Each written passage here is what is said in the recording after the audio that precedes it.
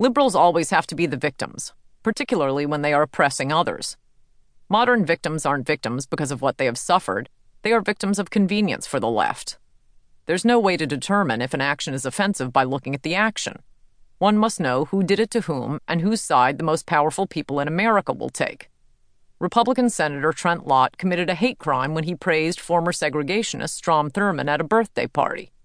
But a year later, Democratic Senator Chris Dodd did nothing wrong when he praised a former Ku Klux Klanner, Senator Robert Byrd, who was also sort of a community organizer. Playing the game of he who is offended first wins, the key to any political argument is to pretend to be insulted and register operatic anger. Liberals are the masters of finger-wagging indignation. They will wail about some perceived slight to a sacred feeling of theirs, frightening people who have never before witnessed the liberals' capacity to invoke synthetic outrage. Distracted by the crocodile tears of the liberal, Americans don't notice that these fake victims are attacking, advancing, and creating genuine victims. Just as we're always told that schoolyard bullies are actually deeply insecure, liberals rationalize their own ferocious behavior by claiming to have been wounded somehow. What about the little guy our poor, insecure bully is beating the living daylights out of? How's his self-esteem coming along? That is the essence of liberals. They viciously attack everyone else while wailing that they are the victims. Liberals' infernal habit of accusing others of what they themselves are doing distracts attention from who is really being attacked. No one is victimized by a mouse. Real victims are those who are called oppressors by the powerful. Just as Nazi mythology made ordinary working Germans believe they were victims of Jewish oppressors in order to oppress the Jews, today's media-certified victims are the true oppressors, and the alleged aggressors are the real victims. To find the authentic victims in most situations, one can simply refer to the people the mainstream media urge us to hate. Beasts such as George Bush, the Duke lacrosse players, Joe McCarthy, Jesse Helms, Tom DeLay, the Swiftboat veterans, and Sarah Palin. But often the victims are nameless, faceless victims of repellent liberal policies that are promoted on behalf of counterfeit victims, such as single mothers or the poor. Media-anointed victims inevitably create actual victims who became so the old-fashioned way. They earned it. Fake victims have become so crucial to liberal argument that you need a pathos meter to follow politics in modern America. Every policy proposal is launched or opposed on the stories of victims.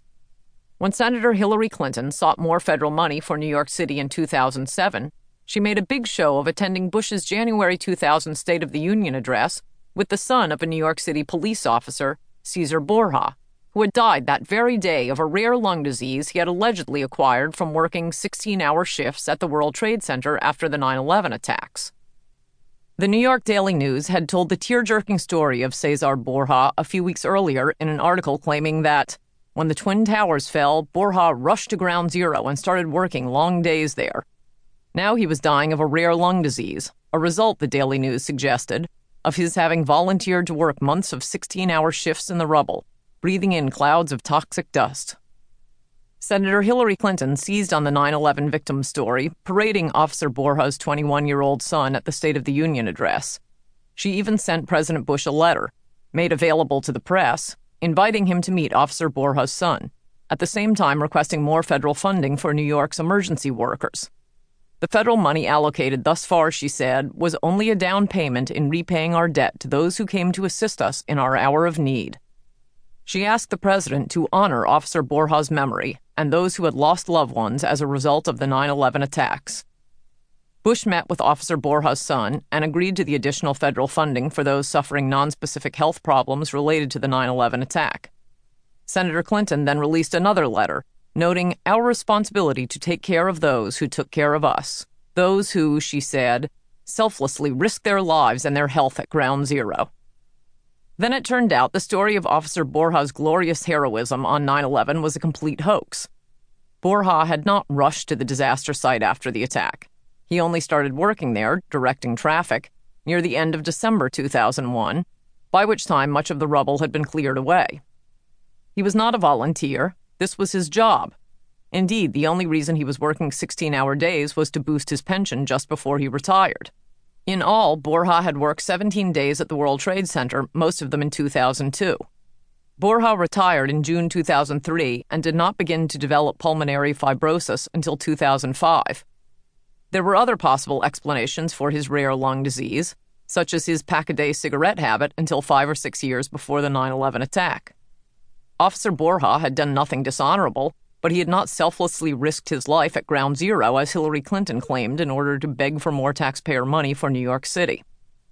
Asked about its make-believe reporting on Borja's undaunted heroism, the Daily News observed that the paper had never explicitly said Officer Borja had rushed there soon after September 11th, only that at some point he had rushed there. No matter, he had served his purpose, and New York City got its federal funding. All the left's seminal imagery keeps turning out to be a hoax. Daddy was diving repeatedly into ground zero when he was nowhere near the place. The New Republic's Baghdad diarist told sickening tales about the brutish behavior of American troops in Iraq. And then he signed an affidavit admitting he made it all up.